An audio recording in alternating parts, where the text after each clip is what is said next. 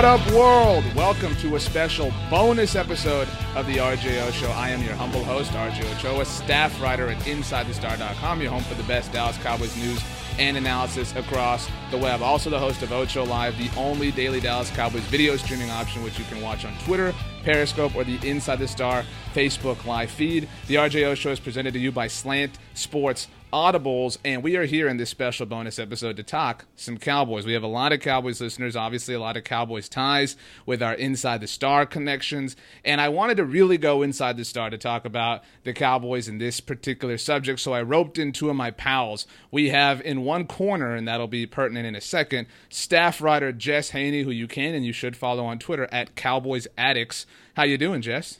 Good, man. How are you? I am doing well. I am very excited. There's going to be a lot of energy in this episode, I think, and I know you. I know you'll bring it. I believe in you. I believe in you in everything in life, though, not just this. Well, I appreciate that, and I'm very passionate about my candidate. Good. And in the other corner, on the other side here, the other party, if you want to take it to a literal, literal degree, the other staff writer. This is a trio of staff writers, a tripod of excellence. Staff writer from InsideTheStar.com. Sean Martin, who you can and should follow on Twitter at ShoreSportsNJ. Mr. Martin, how are you tonight? I'm doing wonderful. I've locked myself here in one of the study rooms at Montclair State University, and I'm ready to study what's the best option for the Cowboys at quarterback. We'll find out what side Jess and I are on moving forward into this debate. It's going to be a lot of fun, so I'm doing good and I'm excited. Well, so you both sort of hinted at why we're here tonight in this special bonus episode. This episode will air, or will be posted, I should say, on Wednesday, October 19th. If you're a fan of the TV show Community, you know that October 19th is a special day. If either one of you are, 1,000 points to you. But if not, a negative 1,000 points to you. So that's fine. So I'm going to assume we're both starting out negative. At least I am. What about you, Jess?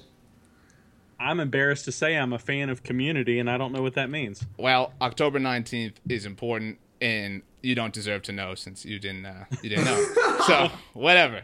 We'll get to it later. We'll do it on the next bonus episode. Next RJO Show bonus all about Community. But do it live. But we are here to discuss probably the most hottest debated thing in sports today, and that's why today makes sense, because it is the final presidential debate. I know we have some international listeners, so we're talking about our president, the leader of your country. We don't care about. We care about ours. We're the best, America number one, and we're here to talk about America's team and the leader of that team. Should it be Tony Romo or Dak Prescott? We have people here on both sides of this debate. I'm a bit more of an objective-minded person. I have my feelings. We'll get into them later, but I'm going to serve as the Chris Wallace of this debate. I'm going to serve as the moderator, the person who sort of keeps things in check. We don't have a Ken Bone in the audience, but we're looking for one. If you know anybody, let us know. We'll be sure and get him here.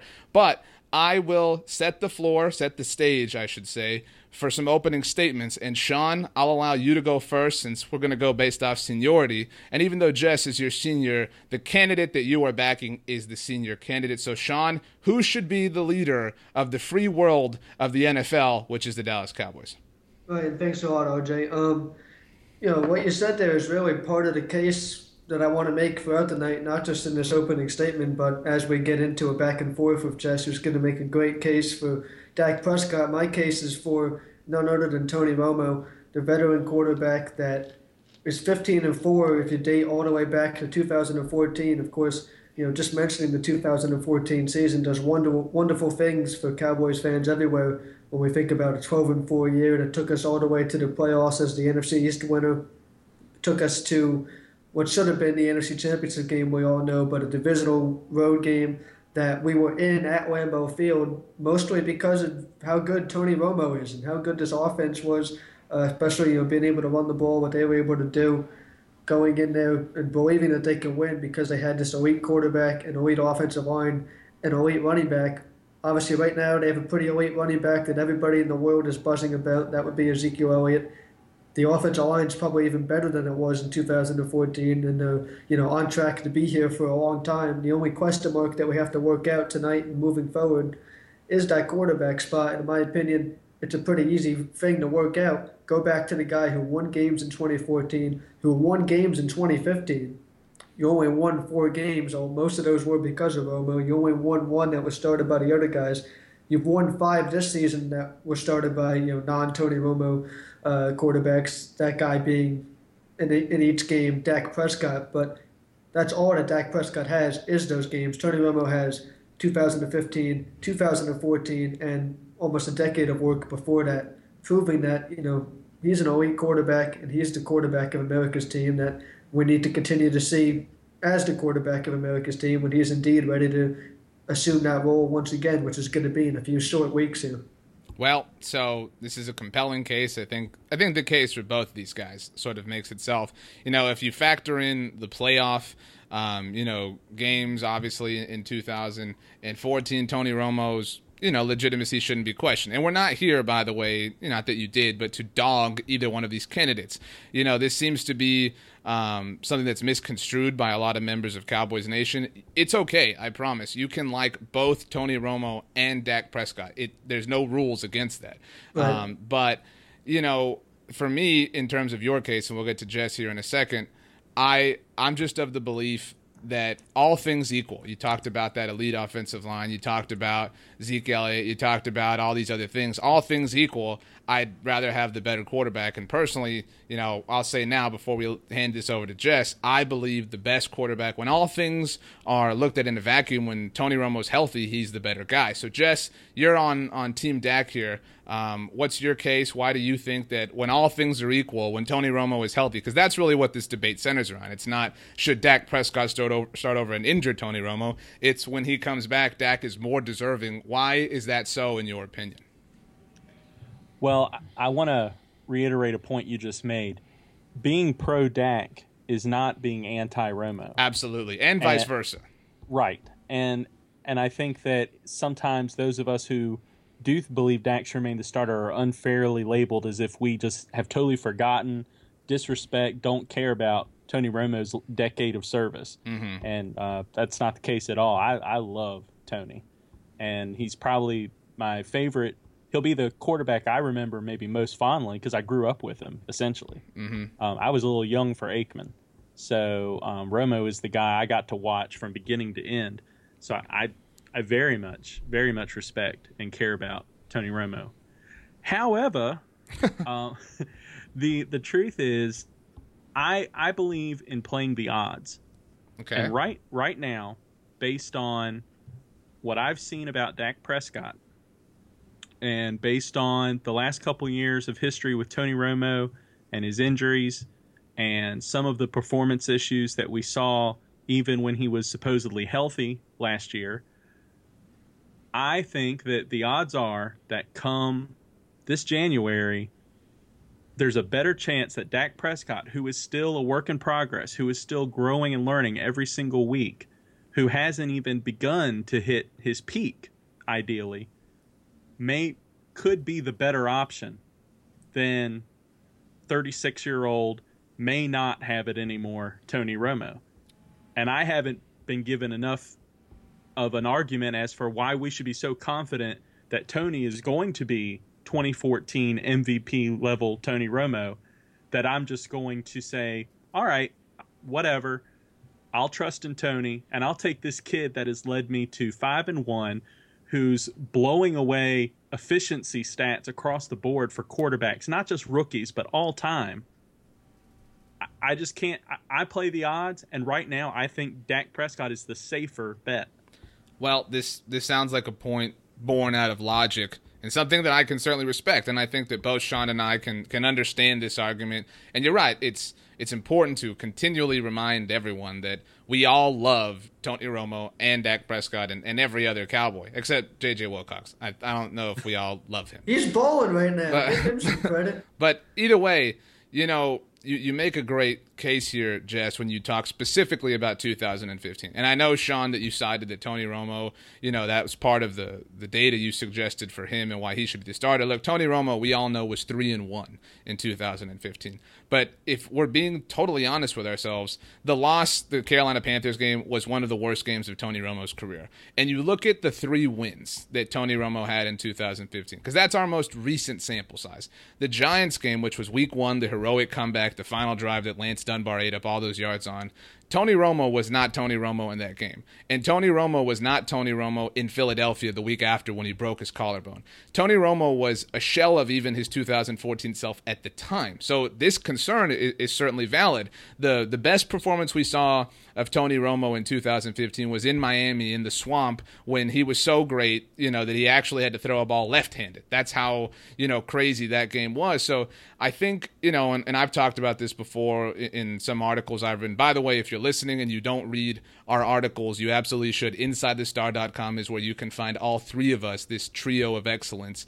But the last time I believe that we saw Tony Romo at his peak, to use the word that you did, Jess, was the 2014 playoffs. And even then, the game in Green Bay, he was phenomenal. But the last truly excellent game we saw from Tony Romo was that Lions wild card playoff game that the Cowboys won, where he had that epic comeback. That's the Green Bay game. I don't know why you're dismissing that game. Because it doesn't hold the same amount of water. I mean, the Lions game is I don't have the exact measurements of this, but from what I know, it was the best performance by a road quarterback in the playoffs ever to not win the game, which of course is just right, and that's a bigger view of what Romo's career has been all along. Playing well enough to do this, but not getting to the level that he would expect. But he was, you say, it doesn't have the same effect because they lost the game, but he was by far good enough if you want to look at any data to go win that game. And of course they should have won that game, officiating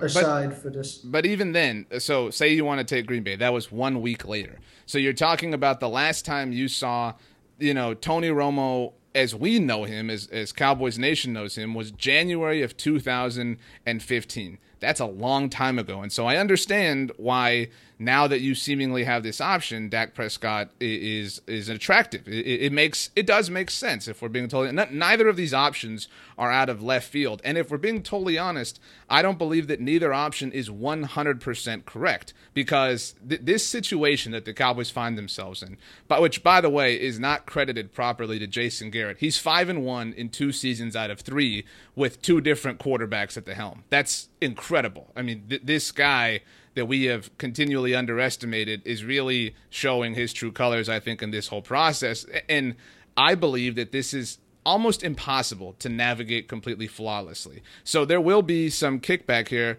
whatever the case may be. So let's talk about the cons here. Sean, what would, in your mind, be to argue your case pro Romo? What are the cons to going to Dak Prescott? And then Jess will, kind of circle back to you for the cons to going back to Romo. So Sean, you can go first. So you want the cons of sticking with Dak Prescott? Correct.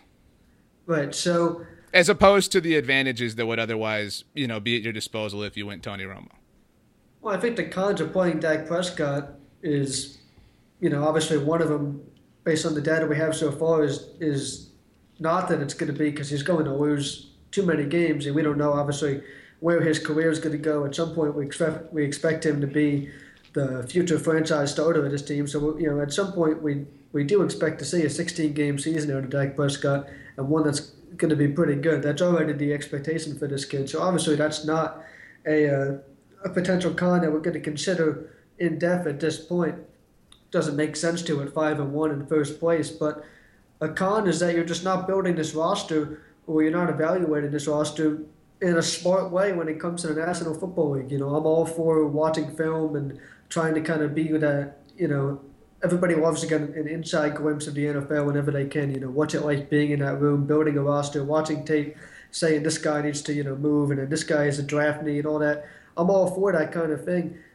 Put the Cowboys aside. Let's say this is just a unidentified, even a college team. You have a young quarterback, and you have, let's say, a junior quarterback that you could call Tony Romo because he has, let's say, the rest of this season and then maybe one more season. 2017 could be Tony's senior year, if you will. If he was a college quarterback. Just because you're winning with a freshman, let's say, doesn't mean that you don't want to go find out what you still have left in this injured veteran quarterback that has won in the past, because objective facts say that either he's going to be the player that you once remembered, and that's going to be a pretty good thing for you, and you're going to win. You also know that the freshman quarterback's going to understand that he didn't lose his job because of performance. He was benched and he was playing well, and because of that, he's going to get a chance when this other guy graduates or when Tony is gone. Dak understands that if he gets benched when he's already playing well, which he is right now, when he's going to have a chance to come back and be the quarterback of America's team that we all love right now so very, very much. You need to find out what you have in Tony Romo. It's that simple, in my opinion. You have a player on your roster that could still be capable of playing at a Hall of Fame level, and I truly believe that you will see a Hall of Fame level Tony Romo when we do see him this year, which we will. I believe that, and even if you don't believe that, the only way to find that out is to go play him. So he's a player on this roster you need to evaluate right now, and even if that means going out there and maybe losing a game at some point, well, you mentioned the praise for Jason Garrett. I love Jason Garrett. He's not going to blame the loss, obviously, on just Tony. He's going to say, the team needs to step up around him. And that's also a pro. I know you're going to ask me at some point for pros about playing Romo. I'll make this short here. Obviously, a pro of playing Romo is that I think guys are going to want to make plays for him. Guys obviously want to make plays for Prescott right now, but that's going to be taken to a whole nother level when they see this veteran back that they've been expecting to come back all along. Don't forget that the team's plan was at some point for Tony to take over for Dak, regardless of what Dak has done with the record. And it's just icing on the cake that Dak has them in first place as one of the best teams in the league, and now Tony, has his work cut out for him to keep this team at the top, which I know he's going to embrace. Any competitive football player who's been a competitive player for as long as Tony has and has gone through so many struggles is going to embrace it. So a con of sticking with Dak Prescott, the biggest con and the worst thing you can possibly do at the NFL level, talking about cons of building a roster, which Will McClay and the Cowboys are doing such a great job of right now, is just to not figure out what you have in Tony Romo, especially with a team that with a good Tony Romo, could be a dangerous team that's already 5-1, and now we can start talking Super Bowl with this team. Well, so I think to summarize the con of really not necessarily going Dak, but just not bringing Romo back is fear of the unknown, is fear of leaving something on the bench, fear of complacency, if you will. So Jess, how do you think that is a real thing at the very least, that you are potentially risking not having the more talented player on the field? Sure. I think that's certainly the in any risk-reward scenario, that's the potential reward. Right. I get it. And you're saying, you're playing odds, and I get that. And maybe you're willing to risk those odds. Right. And I totally understand those who believe that Tony could be the better option, that if he can recapture his MVP level play, then he would be better than Dak Prescott right now. I think that sometimes we give Tony a little too much credit for things that I don't ever remember seeing. Like throughout this year, I've seen guys talking about how, the threat of the vertical passing game would help our offense if Tony was out there. Who is this deep ball Tony Romo that they're talking about? I've never seen that guy. Yeah, and you and I talked about that here on the show after the Dolphins preseason game. We said that the reason the Bryce Butler deep, 53-yard pass happened that night was because Dak Prescott's in the game. He's got a bigger arm. I agree with you. And this is a point I meant to get to, along with that, though. Well, you might not have the physical aspect of Romo being able to go make those throws down the field as much anymore, and there was a point where he was making those throws, Jess. What I think you are getting with Romo, you mentioned this a while back, RJ, and it was a good point that I wanted to elaborate on. This is a good time to do so. What I think you're getting with Romo is an element that can't be understated, is his pre-snap ability is probably the best in the NFL right now. When Peyton Manning was still here, obviously that title belonged to him. With Peyton Manning retired, I'm completely comfortable saying that there's no better quarterback before the snap in the National Football League right now than our Tony Romo. Because, I think we all remember the play against the Dolphins, and there's plays everywhere. You can go back and find examples. There's 10 seconds left on the play clock. He's pulling guys across the field. Okay, Terrence Williams, come over here so we can beat this coverage. Zeke, I need you on this side. Jason Witten, this is going to open here, pointing around. And then there's 4 seconds left on the clock, and you're sitting here in your couch saying, what is Tony doing? We got to get this snap off. He picks up his leg, takes a snap, and all of a sudden everything's okay because he audibled to get a guy wide open because the defense was respecting that deep ball, because they noticed, Terrence coming across the field means he's probably going to go run down the seam, and Jason Witten has a first down on fourth down, or right. Des Bryant gets wide open. We haven't seen that from Prescott yet. Well, I think, in Jess, you can have the floor right now to discuss the cons for Romo, but I would argue to some degree, Sean, that is maybe a con of Romo's game, because the fact that and that's not to indict that ability. That's obviously an amazing ability. To be able to get them in the right play. Wait, but the point here is that under Dak Prescott, this offense has been, I think, over the last 5 years at least, the most influenced by Jason Garrett's abilities as a head coach. And because I won't call Dak a game manager, but Dak is following that far larger to a T than Romo ever did. Because you're right, Romo brilliantly, we're not trying to take away from that, checked out of things into other things that had success. But we're seeing here that Dak is simply following the game plan. He's not improvising as much. You're obviously right here. But the facts are that they're 5-1, so Jason Garrett's game plan is obviously quite effective. And so I don't know if you agree with that, Jess. Maybe you agree that is a con to some degree as well. But what are the other potential cons to keep, to going back to Romo beyond the obvious of disrupting the chemistry the current team has? To borrow a phrase from the Joker, Romo is kind of an agent of chaos. That's fair. And he thrives in it. He's the guy who makes something out of nothing. And I love that about him. And I do too. I do too. But, again, risk-reward. There's something about the incredibly controlled, executing, will-exerting nature of the offense this year that, if you want to talk about Tony Romo, look at, the peaks of his career, right now our offense looks like it did in the 90s when it was just execute. And it was just a matter of, you can't stop us. We're not trying to trick you, do a whole lot of big flashy things. We're just going to beat you down. And that's what they're doing. That's what Dak's doing with his throws to all these little short throws to Beasley. We'll get in. I think we should get into this in a minute, but about what Dak is doing without Des Bryant on the field. I think that's its own topic. Mm-hmm.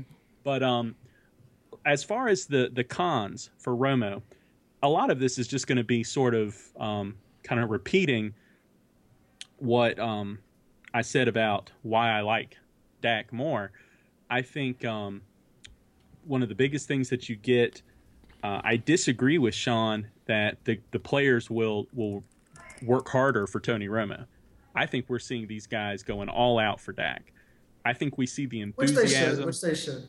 I think we see the enthusiasm when this team's making plays with Dak out there. We're seeing these guys rally around him. I don't think there's any way there's any more enthusiasm for Tony than there is right now for Dak, because it seems like they're going all out as it is.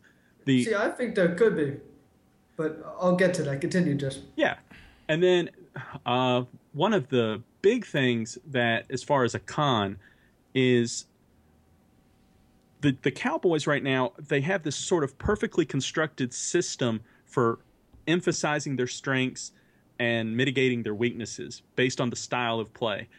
Possessing the ball, not turning it over, dominating the clock. It's protecting the bad defense. I still say I shouldn't say bad defense. The mediocre defense, making that defense look better than it probably really is.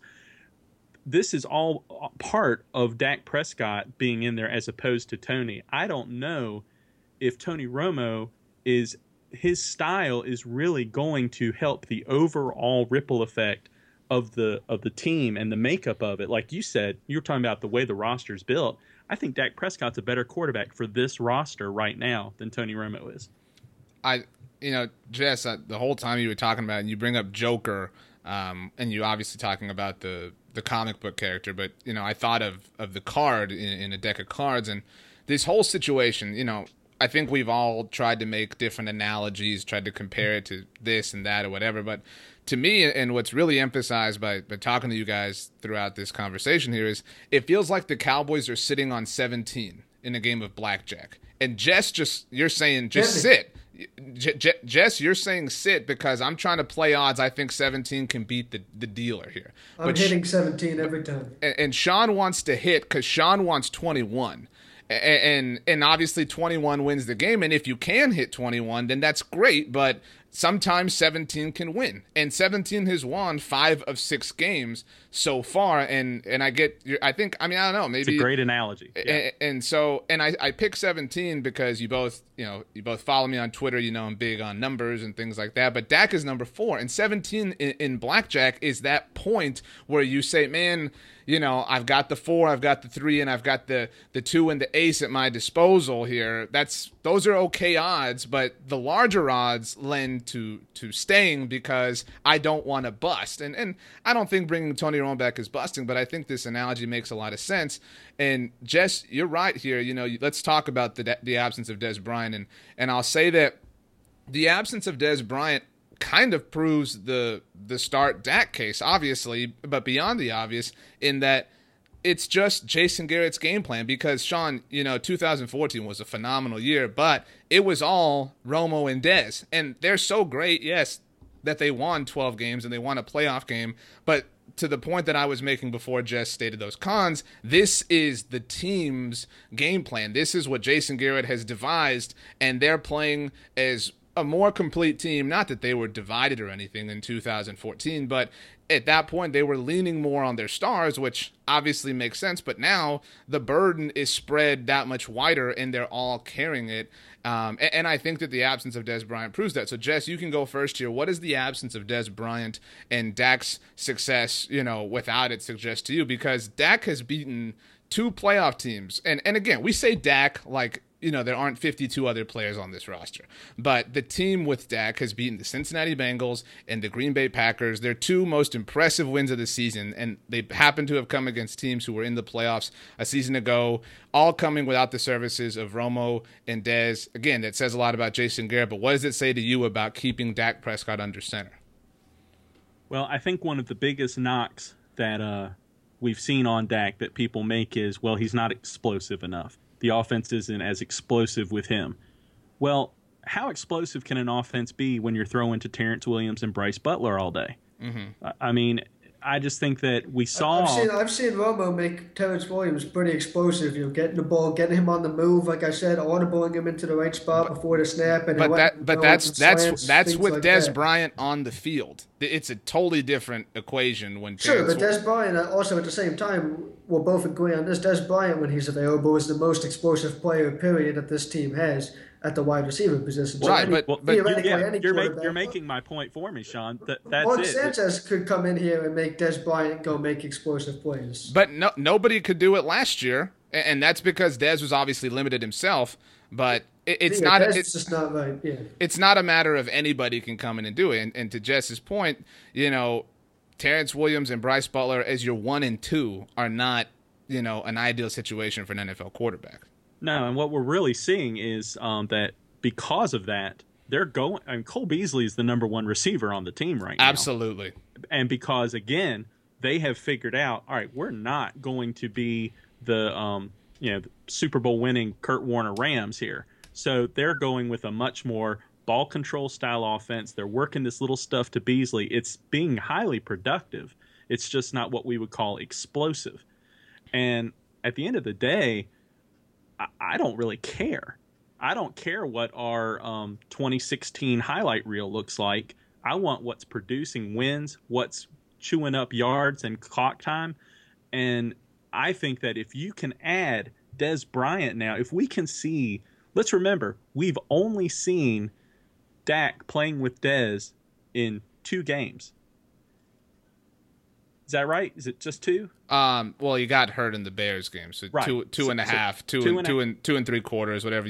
Technically 3 complete games. Dez did finish, caught the touchdown the 4th quarter of the Bears game. You're right. Right. So 3 games. Dak's a better quarterback now than he was then. So I would really like to see Dak Prescott with Dez Bryant, and then tell me how explosive the offense is or isn't, and how much of a difference Romo would or wouldn't make. I think that we owe, I mean, honestly, you talk about what we owe Tony. I think we almost owe Dak a chance to see what he does now with Dez in the lineup. I want to get into I want to get into this owing business in a second, and Sean, I'll let you rebut here in a second. But something that sort of hit me while you were making your case, Jess, is Sean. You talked about how Tony Romo presents more of an aerial attack, and Jess, you questioned it, which I think both of those are fair points. But to be honest, and Jess, you said it, this is a mediocre defense, and they're playing a higher level than they truly are. We all agree with that. But if you have an elite vertical threat, and I'm not saying that I would, oppose that, but if you're scoring more quickly, your defense is out on the field for a longer amount of time. That's what has lent to the success of the defense to a large degree, I think, in the 5 wins they've had, is, like you're saying, Jess, they have methodically, just chipped away with Cole Beasley. Cole Beasley's, smaller aerial attack, if you want to call it that, has lent to the success of the defense. So, Sean, what do you think about the absence of Dez Bryant and how that has related to what Dak has done? And maybe it is not indicative of anything. Maybe it means that Dez and Romo should return together. What are your thoughts? Well, of course, a note with that point there, you're talking about this offense being what this team needs as far as complementing the defense and all that.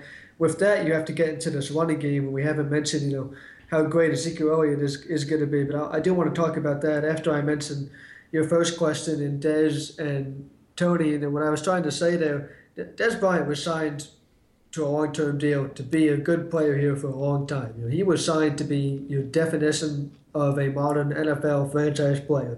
Dez Bryant's supposed to be making plays here for the next decade plus, if not close to that, if he can continuously stay healthy and all that. Dez Bryant's supposed to be here for a long time, regardless of who the quarterback's going to be. Dak in the future, hopefully Romo now, obviously, is what I'm fighting for here on this show.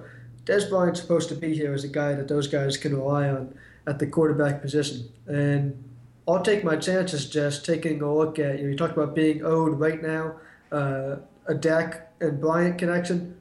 I'll take my chances on if I can go find that Romo-Bryant connection from 2014 where, like you mentioned, OJ, it was a big reason why they won games along with DeMarco Murray and all that because of Romo being able to just drop the ball downfield to Dez, and it was, Dez feeds off that energy. We know how passionate of a player he indeed is, and he goes and makes those big plays in the fourth quarter, when this team needs it. Third down, he can go get that as well. So you talk about being owed Prescott and Bryant at some point. This team's already expecting that. You talk about roster building. This team's looking at the number of years left on the contracts of both those players, and they're smiling, saying that at some point we're going to get a future of Dak Prescott and Dez Bryant, and that's going to be a good thing to build this offense around, along with the line and Elliott and Cole Beasley. And this offense is built for sustainability right now. But the one position where you might not have, not saying you won't have sustainability, where you might not have longevity, is with Tony Romo, who has this great connection with Dez Bryant, and that's what we need to find out if we can go get again that Romo to Bryant connection from 2014. Again, OJ, is something that you said won them football games, and you're absolutely correct in saying that. Right, and there's no denying that it won them football games, not just in 2014, but in years preceding that. But so much is made about how Romo coming back could disrupt the chemistry of the offense, and I think we all agree that this team will play up for whoever. I mean, I don't think it matters who's under center, and I don't buy the chemistry angle either. But I think it's worth noting, and maybe we're somewhat discovering it in this chat here, that dropping Romo and Dez back in is a big change and a big paradigm shift to how the offense has functioned. And obviously, it sounds like it would make sense. But to Jess's point, the offense is played a particular way. And let's look at this for a second. I think, is it fair to say that the 3 most impressive victories these Cowboys have had in 2016 were the last 3, San Francisco, Cincinnati, and Green Bay? Would you both agree with that? Or maybe... Yeah. Right. And so you look at that, those also are the 3 games without both Tony Romo and Dez Bryant. So I don't know that it's just Tony Romo coming in potentially changes this, that, or whatever. I think it's Tony Romo and Dez Bryant, because when you have two elite players if Romo's playing at an elite level, and if Dez is playing at an elite level for that matter. We give Dez this pass. Jess talked about giving Romo a pass. Dez has not been who we know him to be since pretty much that time I referenced that Tony has. And so you're trying to recapture that and marry it with what you have going on. But the three most successful games you've had this season have come when they were both absent. And so you're essentially trying to marry two different almost styles of offense, and I don't know that that's possible. I'm just kind of realizing that. Jess, what do you think? I think that one of the things we have to really focus on, and we can't underestimate it, is consistency for young players is crucial. And if we do what's being suggested, if we go back to Romo, I mean, there's no if with going back to Dez. Dez is coming back one way or the other. Right. So if we go back to Romo, we take Dak out, things change. Players start getting used to different rhythms, different patterns of, like Sean said, all that chaotic stuff at the line of scrimmage. Romo gets hurt. Romo has some bad games. They decide, all right, we got to go back to the kid. How many more games will we then be in danger of as the offense tries to refine its rhythm with Dak under center? Mm-hmm. So we're not just talking about, people say, well, if Tony comes in, then, okay, maybe it'll cost us a game. We'll go back to Dak. It might cost us some games once Dak comes back. That's fair. And maybe I'm just giving, and maybe this is just a divide, talk about, this offense and the play calling. Obviously, that all falls back to offensive coordinator Scott Linehan. Maybe I'm just giving him too much credit, and you guys aren't giving him enough. Because, in my opinion, I think it's, you talk about Romo and Bryant completely changing this offense, which I'm arguing obviously would be for the better. Not only because, Bryant back out there, Jess already said we're not going to avoid that, and we want Bryant back out there. We're not going to record a debate podcast about whether or not Des Bryant needs to suit up as soon as he can, which is going to be for the Eagles game in 2 weeks when he can. But with Romo out there, Brian Broaddus has made the point, and it's a great one at that, watching the film, that this Cowboys offense is playing really a college type of offense right now. And it's that, they get everybody involved. You saw the jet sweep to Lucky Whitehead was really a play that probably won them that Green Bay game. So, they're getting everybody involved, and that's how they're moving the ball so well, and all these receivers are buying in. But at the same time, I know that Scott Linehan can win games with that because he's proven it these past 6 weeks. He's won 5 games of a rookie quarterback playing a college offense where he gets the ball to everybody. But he won 12 games in 2014, proving that he's capable of calling plays for a number one franchise Hall of Fame level quarterback in Tony Romo and a potential one-day Hall of Fame wide receiver in Des Bryant.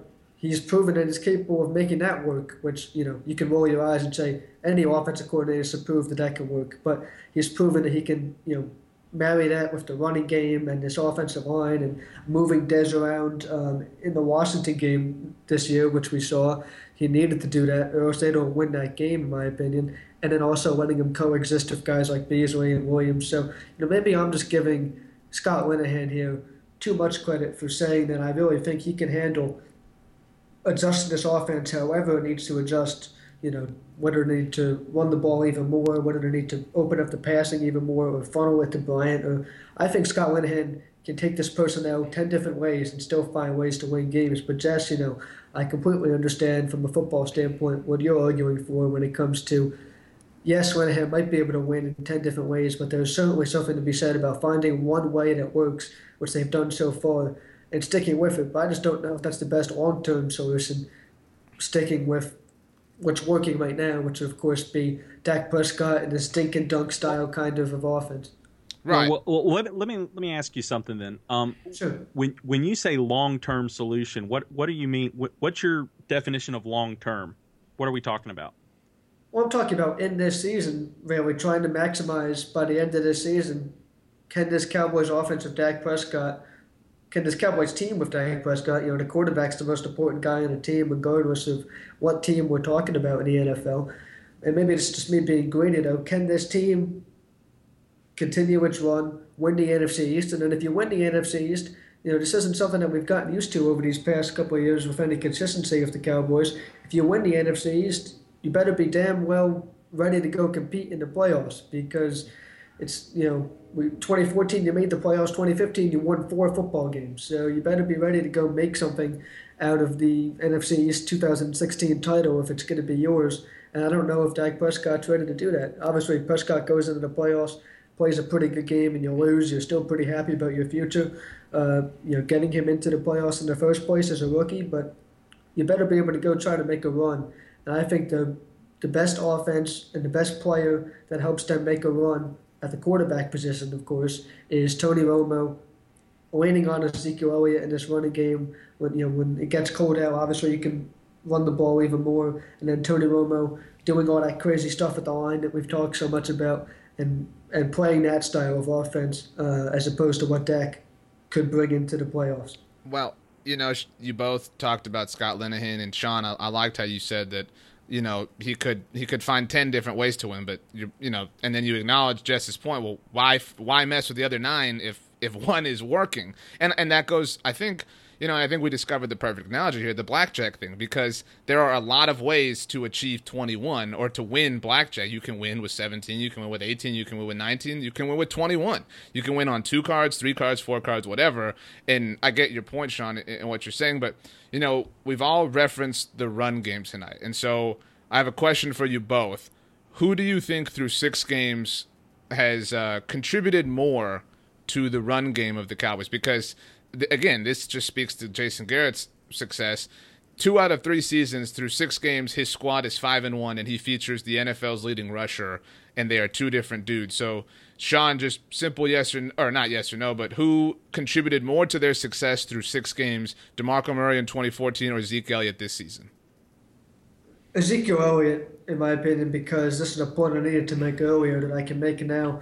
Going way back to one of Jess's earlier points, he was raving about how comfortable Dak Prescott's looked, and we've all noticed that. We're all raving about that because it is amazing. It is probably the reason that we not only see a great quarterback right now, we see a potential future franchise quarterback because he's so comfortable as a 20-year-old rookie, right? But standing in there through 5 games.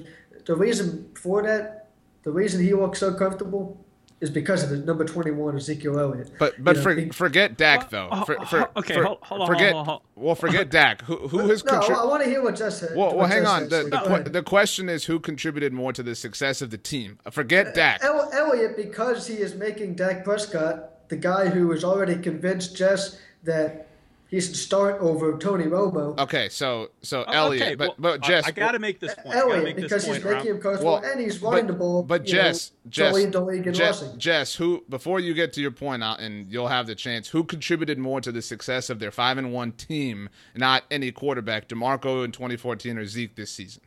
And Zeke doesn't come off the field. Hang on. This is Jess's turn. There's no question it is Zeke right now because he is allowing a rookie quarterback to overcome whatever natural weaknesses and discomforts a rookie quarterback's going to have and be in this place of poise and serenity. So I think that has to be given, Zeke has to get credit for that. But one thing, if we're going to give Zeke all this credit for how good Dak looks right now, well, we have to then acknowledge that Tony Romo having a career year in 2014 may have had something to do with DeMarco Murray. So let's not say, oh, well, Dak owes Zeke a steak dinner and then pretend Tony Romo didn't know DeMarco Murray the same. That's fair. But that's my point entirely, is that right now what you have with this football team is Zeke Elliott really helping Dak Prescott, and in turn, Prescott's helping Elliott, but really Elliott is showing that he has tons of natural ability. We knew that when he got drafted in the top 5 at his position and all that.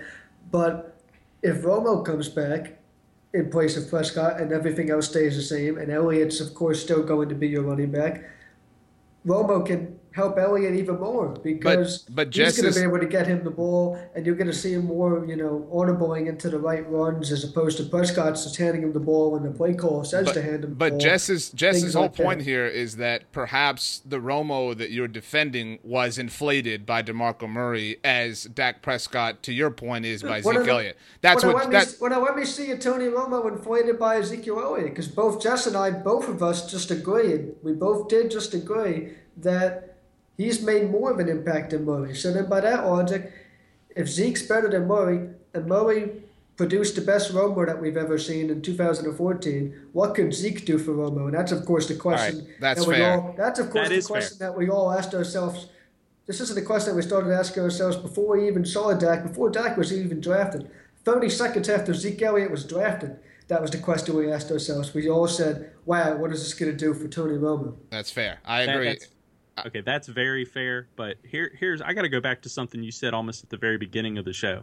Sure. You were comparing Dak and Tony to like college players, like the senior and the freshman. Right, I said a junior and a freshman. You could say that Romo's a junior. Okay, the junior and the freshman. There are other than Chris Winkie, there aren't any 36-year-old juniors. So telling me that call him a senior. Call him a senior. Yeah, telling me that Tony Romo is still the same guy as in 2014. We have no idea. Right. And that's the part that I think. Let's go find out. Let's evaluate this football team. Why do you? But see, this is my point. What right now makes me have to go find out? Because you can hit 21. That's what Sean is trying to do. Sean is trying to hit 21. I like 5-1 personally. And you can't sit on Romo forever and say, "Oh, we'll find out what you are when you're 50." No, you need to find out what he is when you have reason to believe that what he could be is something good. You wait till 17 to try to find out.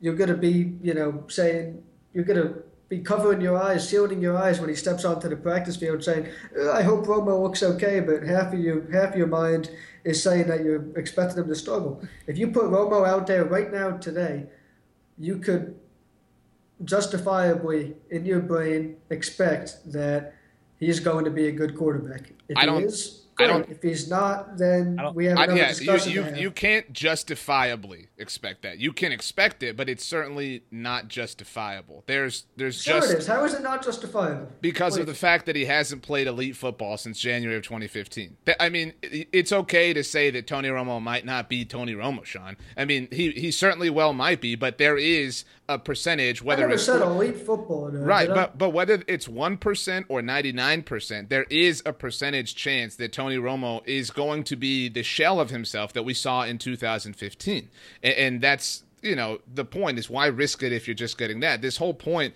again, that's why there's not a 100% correct answer to this whole debate, because there is. I saw Tony Romo in 2015 that brought this team 3 wins, and I watched this team play 16 games and only win a total of 4. Okay, but that is statistical inflation. Because of those 3 wins, he only played in 2 complete games, and in the first one, he was not Tony Romo that we know. He had 3 interceptions in that Giants game on Sunday Night Football to start the season. Tony Romo drive to end that game, but he didn't play like Tony Romo the whole rest of that game.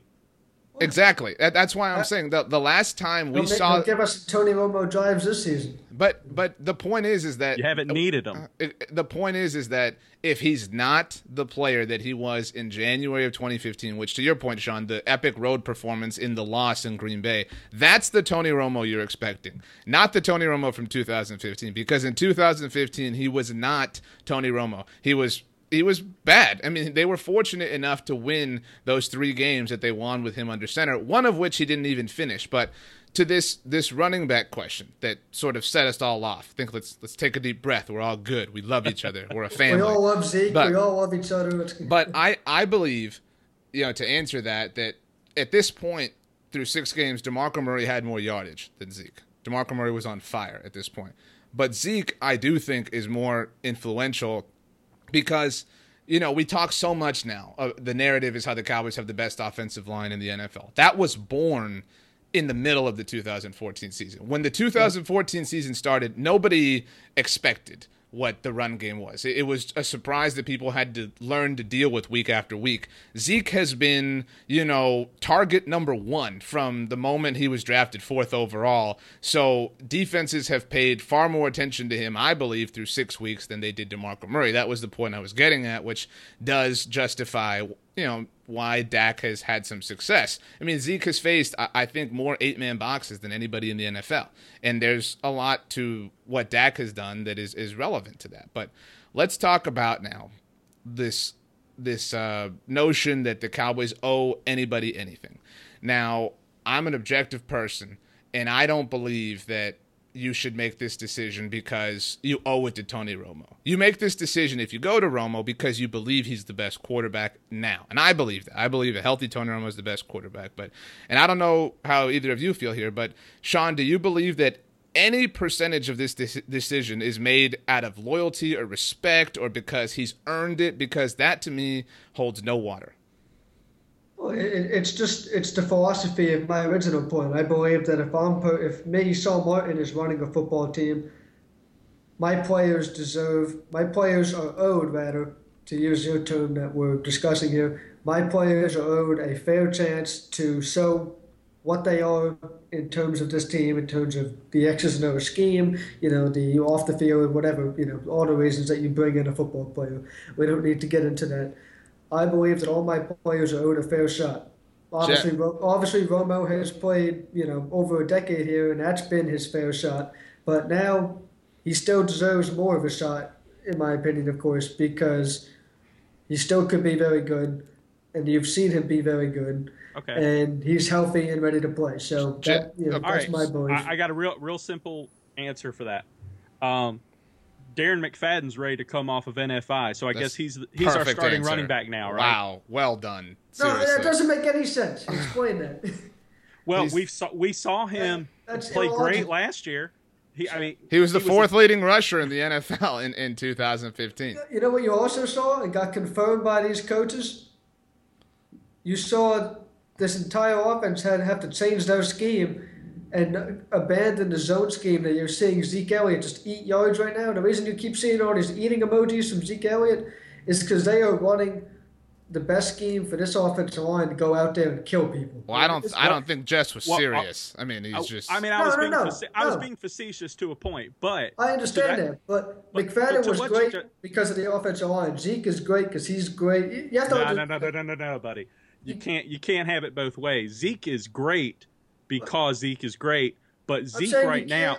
What I'm saying is I'm warning against not evaluating football players on just numbers. And RJ jumped straight to McFadden was the fourth leading rusher. That's a rushing yards number. But your point was that Tony Romo won 12 games in 2014. I mean, numbers are used here in every light of it. So, right, and I'm also saying evaluate tape, and the tape on Tony in 2000, we don't even have to go back to 2014 tape. We know how good he was. And the tape in 2015 was not that good. That's the point. I think he has plenty of good throws. Well, Darren McFadden had plenty of good runs. So, he hasn't had as many big runs, like important runs, is what I mean by that, as Elliott. Here's the thing, and to answer that original question about what people are owed, we saw DeMarco Murray break an Emmitt Smith single-season record, and then we said, good luck in your future endeavors.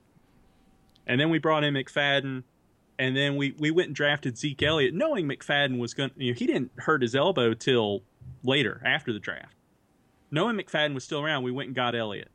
They wanted a guy to fit their scheme. But right. Okay, what you just said, fit their scheme. You just said all this stuff about the scheme having to change and McFadden, it didn't quite work for McFadden, and now, it's really working with Elliott. Romo will change the scheme. So this team has been not only schemed, this team has been schemed and built around Tony Romo for a decade. Not in 2016. This team is built for anybody right now. Romo was expected to be the starter coming into 2016. The plan was to never have Dak Prescott, your fourth-round pick, start 16 games. But what does that mean, Sean? I mean, when you say that a team, when you say a team is built around a certain quarterback, You get a good offensive line, a This good is running what this back, guy good can do. We're receivers. going to get It doesn't players matter. that play to those It strengths. doesn't matter who your If I have a quarterback quarterback is. that can't You throw the get ball 30 talent. yards. Well, hold I'm on. not gonna go draft. Let's let Jess make his point here and let him finish it off, because Jess does have a point here in that DeMarco Murray to Darren McFadden is certainly comparable here, because he's right. I mean, that makes more sense than obviously comparing, Darren McFadden to Zeke. But you're right, Jess. I mean, if they were willing to let him walk, what does that say? So go ahead with your scheme point, Jess. Well, it's just that I feel like when we say that the team is built around Tony Romo, I've never understood that. I've never understood that mentality. Who have we gone out and signed or drafted that was somehow a Tony Romo specific player? It's like, just to evoke Bill Parcells here, we're in the talent acquisition business. And that's all we ever do is go out and try and find the most talented players. Any team would have wanted Ezekiel Elliott. It had nothing to do with Tony Romo. Well, I mean, that makes sense. That makes sense, but any team would want our offensive line. But any team would want most teams would want Des Bryant. I just don't understand this idea that Tony is some magic elixir here, because to me, one of the most simple philosophies in life is if it ain't broke, don't fix it. I think that, I mean, you're right, Jess. We don't have a list of talent that was acquired specifically because Tony Romo has been the quarterback of the Cowboys. But I do think that it's not a stretch to say that Zeke was drafted to aid in a Romo-led offense, because Zeke was drafted to attempt to replicate what the Cowboys did in 2014. I think Zeke was drafted to aid a mediocre defense more than anything. And they said that at the time of the draft. When we were debating Jalen Ramsey versus Zeke Elliott, the whole idea was Zeke will help the defense more than Jalen Ramsey can on his own merit. That's fair. That was the big argument. If that was the reason, if that was confirmed to be their top reason, then I'll come out and say right now that I don't think the Zeke Elliott pick was a good one. Well, all right, but let me finish. So, I think that if that was their reason, they've been proven 100% right. So I don't know how you could argue it at this point. But that's fair. You also, want to improve this defense? Get a first-round talent in there. Then you talk about improving this thing. But they have improved the defense. To Jess's point, they did get a first-round talent. Yeah. They got Morris Claiborne to finally show up as Morris Claiborne. But that hasn't had nearly the impact on the defense that Zeke Elliott has in terms of their overall game after game ability to manage things. And I think that along with that philosophy, as I've already said, Dak Prescott right now helps your defense more than Tony Romo can. The scoreboard side of it, Tony lighting up the scoreboard more than Dak can. Okay, if he is 2014 Tony Romo, sure, maybe he can. But there's two key things. One, you don't know that he's still got that in him. Two, you can't tell me Dak Prescott won't have that in him by the time the playoffs come around, because he's a rookie and he's growing at an exponential rate. Well, okay, so it's been about an hour here, which is impressive for all of us. All right, most particularly me. All right, but how's that crossfire? But so I think that what we've learned here, and I'll give you both a chance to make a closing statement here. So first of all, I want to say that I believe in life, in every element of life, in objective decisions and non-emotional decisions. And like Sean said, the plan has always been for Tony Romo to be the starter of this team when he's healthy, when he returns from this back ailment. So don't let emotion conflict with the decision that you made when you weren't emotionally compromised. That's the first thing I want to say. But I think if anything, if anyone has learned from what the Cowboys have done these first 6 weeks, I actually believe it is Tony Romo. Because to Sean's point, I agree that pre-snap, Tony Romo is, at this point, the best, if not the second best quarterback in the NFL. If you want to throw Tom Brady out there just for the sake, because he's Tom Brady, fine, I won't fight that. Tony Romo is among the best at that ability. But I think, because Jess, your point here is that if Tony Romo is his 2014 iteration, what if Romo dials that back? I mean, what if Romo plays to the way that Dak is playing. They continue to play the same style, the same scheme, the same operative, motions, then I trust Tony Romo more in those situations. Maybe Tony Romo has learned in these 6 games, I don't have to do all of those things. And that's maybe Romo has sat there with his headset on every Sunday, seen Garrett implement his game plan, like I mentioned earlier, and said, you know what, he's right. I don't have to mess with it as much. I'm just going to go out there and play the game as it's written and follow Garrett's swing to a T. And if he does that, I would rather have Tony Romo doing that than Dak Prescott, which is my point. So, Jess, I let Sean go first with the opening statements. You can go first. Close this thing up. Tell us why Dak Prescott should be the quarterback after everything we've been through this evening. We've all lost like 16 years off of our lives. 16 because Matt Castle wore 16 and lost us like 100 years. Well, real quick to what you just said, I think there's a certain element that's not been talked about, and that's Dak's running ability. So if you're going to tell me that Tony's going to dial it back and play the same style of passing that Dak does, then he's just a slower Dak Prescott. So, but I mean, I would like to have the guy who can also hit you with the run. But aside from all that, as far as just the closing argument, to me, it all goes back to risk reward. Not only do I see a team functioning and flowing as well as it's looked since 2014, and not only do I see them arguably winning games more decisively than the 2014 team did, you're not having to see some of that Tony Romo late game magic because they're just beating people, and they're beating them pretty hard. The thing that also I see is an NFC that is wide open. There is no dominant team, no elite team who I need that hit on, that 21 blackjack Tony Romo to beat. And I think the formula that Dak Prescott has given this team, and that may only get better between now and January, will win me the NFC at least.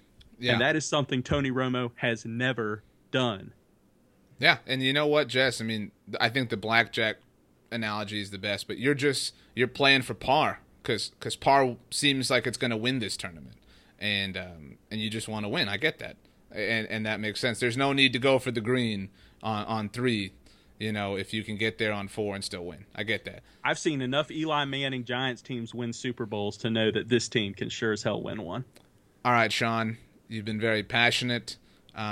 You've been very aggressive. It's been fun to watch, even though this is a podcast and I haven't watched any of it. But closing arguments. Wrap this thing up. I'm Team Romo as well. So the weight of me is on your shoulders.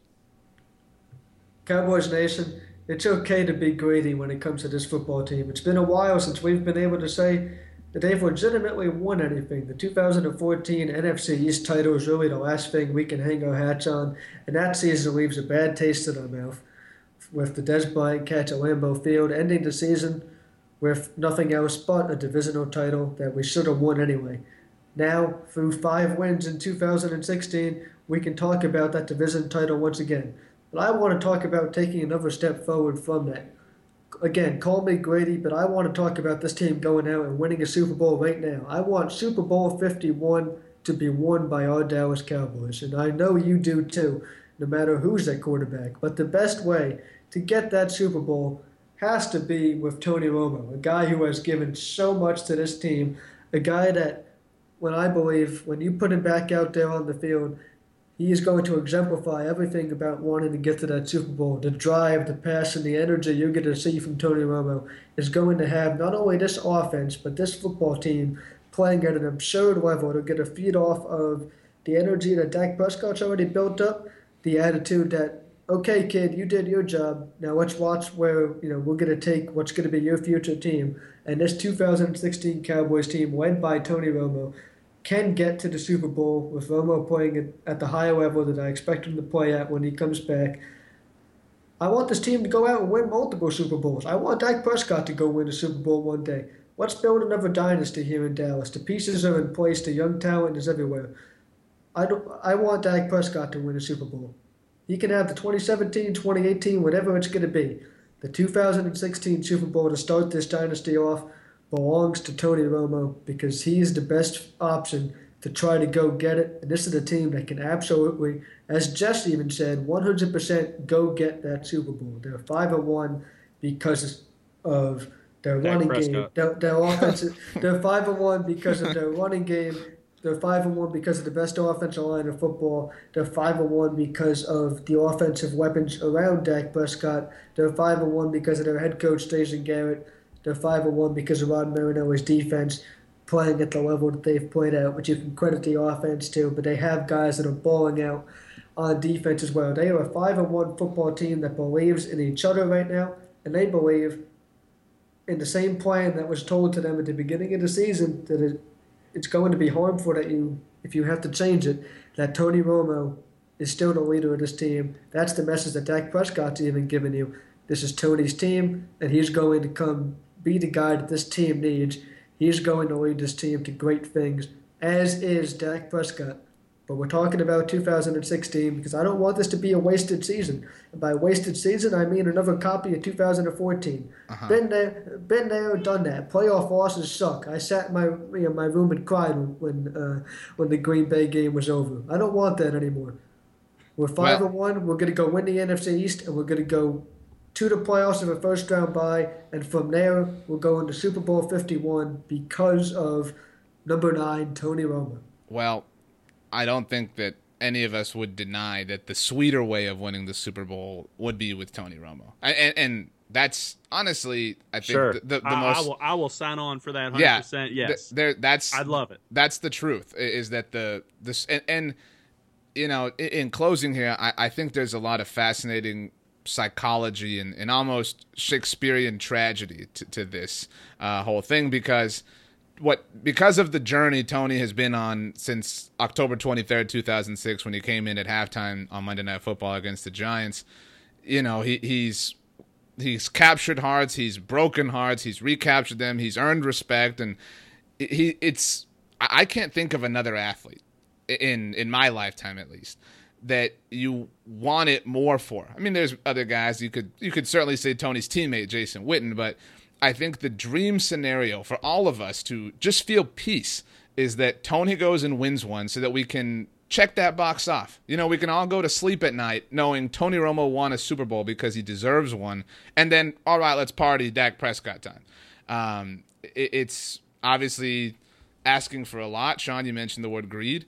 And, you know, we'll see what happens. But this was a fun debate.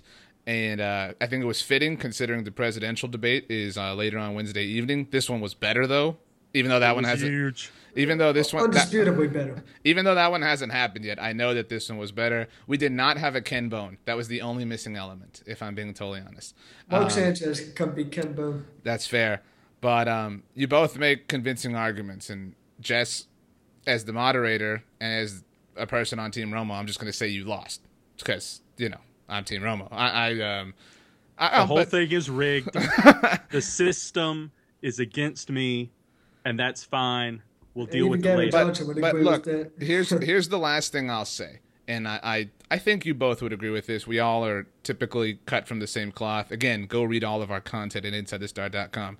Is the Cowboys are very obviously going to make a decision in the middle of this bye week as to what they want to do, when Tony Romo can return. If that's November 6th in Cleveland, great. If it's another game, whatever. But they're going to make a decision. And a lot of people have speculated if Dak wins game X, he's the starter. Whether that was Green Bay, whether that's Philadelphia. I could not disagree with that logic more. Because if you're basing such an important decision off of one win, however it comes, then you're really playing with fire. If they're going to make the decision to stick with Dak Prescott, one I don't agree with, I want them to make it over time, over this bye week, to evaluate the film, evaluate everything that we discussed tonight, and say, you know what, that's our best chance of winning, and commit to it. I don't want them waffling back and forth because somebody won one game or somebody was impressive on a particular Sunday. I hope you both agree with that. Yes. Oh, yeah. I do, and I think that the other aspect of that is with Tony, you're trying to analyze, can he give us the best we've ever seen? And we've seen it. Mm-hmm. But with Dak, what can he give us that we haven't seen yet? And trying to balance between those two things I don't envy them that decision. Right. Well, this really is a game of blackjack. we made that up as the episode wore on, and I just think it's the best analogy in the history of words, literally the human language. English, though, the best language, obviously. But yeah, so follow these dudes on Twitter. Jess, you are at Cowboys Addicts. You're good for a lot of hot takes, a lot of funny tweets, a lot of good times. And Sean, you are good for very much, but you can follow me. Sean is at Shore Sports NJ. I cannot encourage you to read their content more. Both these guys, stand-up dudes. Thank you both for coming on. I'm pleased to call you not just colleagues, but good friends. And this was a good conversation between pals, three amigos. Absolutely. It's always a lot of fun, guys. I appreciate all the articles that you guys put out. I appreciate and the chance to coexist and do podcasts like this as well. So this is a lot of fun, and I appreciate it, guys. All right. Well, that is it. Love you, Sean. That is it for this bonus episode of the RJO Show. Make sure you subscribe on iTunes, TuneIn, Stitcher, or SoundCloud. Follow all of us on Twitter and check out all of our work at InsideTheStar.com. As always, go Cowboys and peace out.